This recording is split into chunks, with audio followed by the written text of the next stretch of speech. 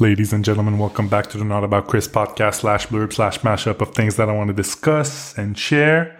Today we're recording episode 15, and I was listening to, I guess, the last few episodes, or I was looking at what I had recorded recently, and I realized that most of the topics I discussed recently are very serious, and I was like, I don't think that was my initial objective, you know? I kind of wanted to be a little bit more goofy, but maybe I am a little bit more serious than I thought, which is a big surprise to me.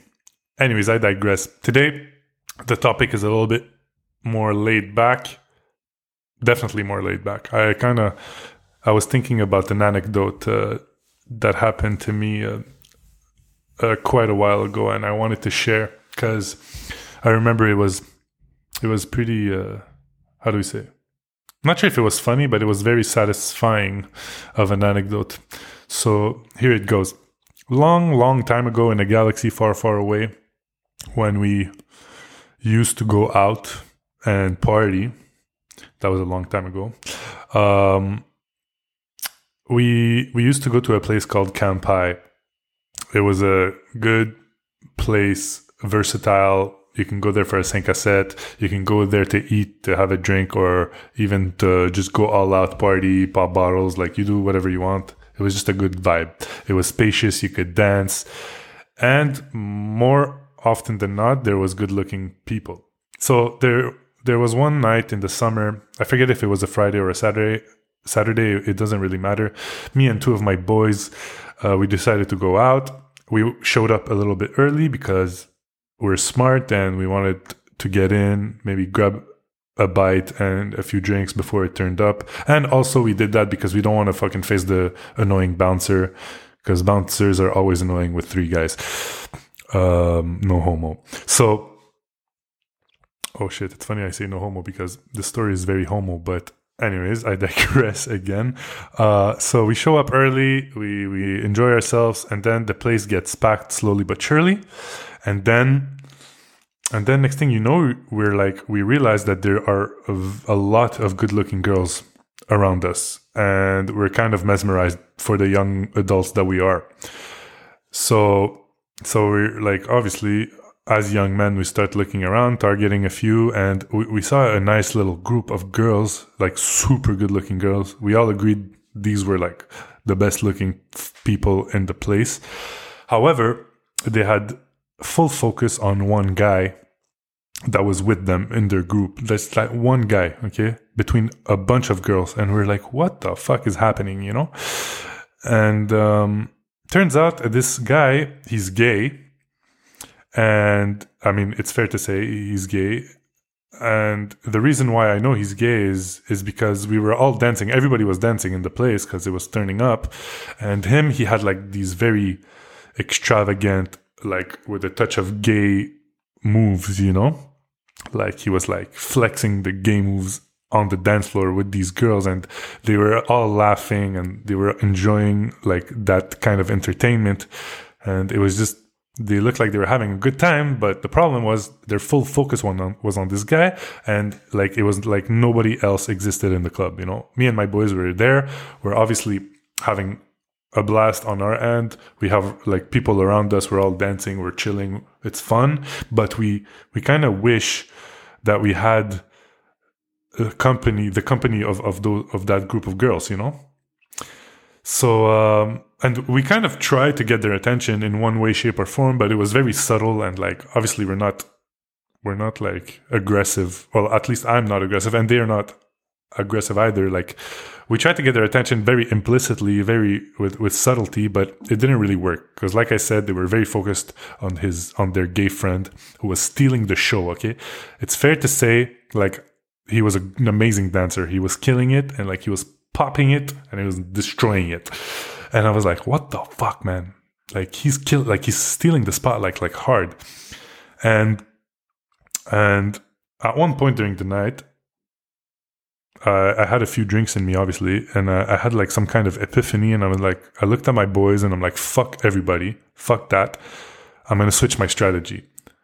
And the strategy was that instead of, I guess, fiending or chasing or wanting the girl's attention, I just switched it up. I'm like, let me try to woo the gay guy. Let me try to get the gay guy's attention. Maybe that could pay dividends, And it actually did.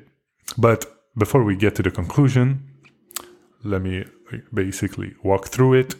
What I basically did is I didn't walk up to the gay guy. Absolutely not. I would never. Again, I'm not gay. I just want to reconfirm this. But all I did was just like incorporate some sass into my dance move. I started like, being a little bit extra on the dance floor and giving less fucks than I usually do. And I actually already don't give a fuck, but even more so after my epiphany, after me wanting to get the gay guy's attention, I really I went ham on the dance floor and I went a bit more gay.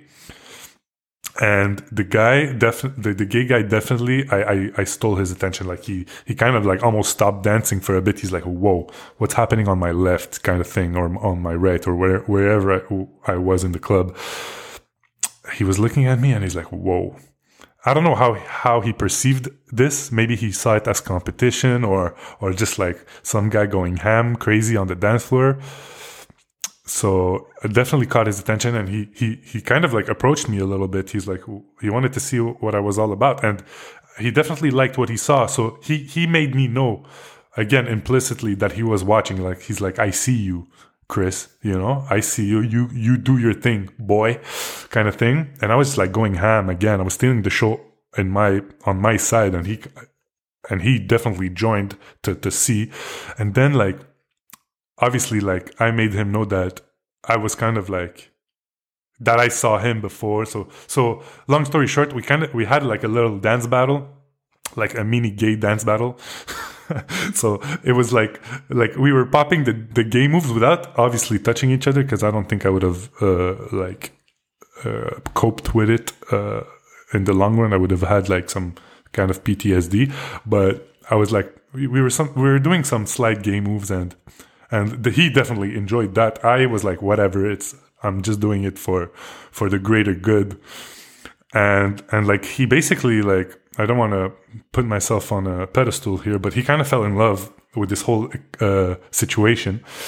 And he was like, I think he told me yo, I love your dance moves, you're killing it, na. So he basically ditched his whole group of girls to come have a gay battle with me, So all this to say, this was great, because what happened is those girls now, they basically lost their main source of entertainment, and they were kind of sitting ducks. So what I did after this little segment is I just swooped in, grabbed freaking 6 of them, and just shipped them to my boys.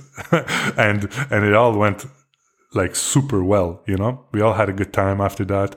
And that is how I was able to merge these two groups, my boys and this group of untouchable, inaccessible girls that happen to be really good looking. And I guess the moral of this story is sometimes you just gotta get out of your comfort zone and just take one for the team and just try to think long term, what could be, and you just go for it. I mean, sometimes it'll work this time, but sometimes it won't. But even if it didn't, it would have still been a funny story to tell, just because I was just I went super gay and it paid off. I don't know, I had that in me, but apparently I do. So yeah, it was just all fun and games. I don't know what you guys are imagining, but whatever you are imagining, after me telling this anecdote, it probably is quite accurate. So, and it was just good times. It was funny as hell, and definitely a story to tell to my kids if I ever have some. So that's it. That's my little anecdote that I wanted to share. I'm gonna keep it short, cut it off. I hope you enjoyed. I'll catch you on the next one. Peace.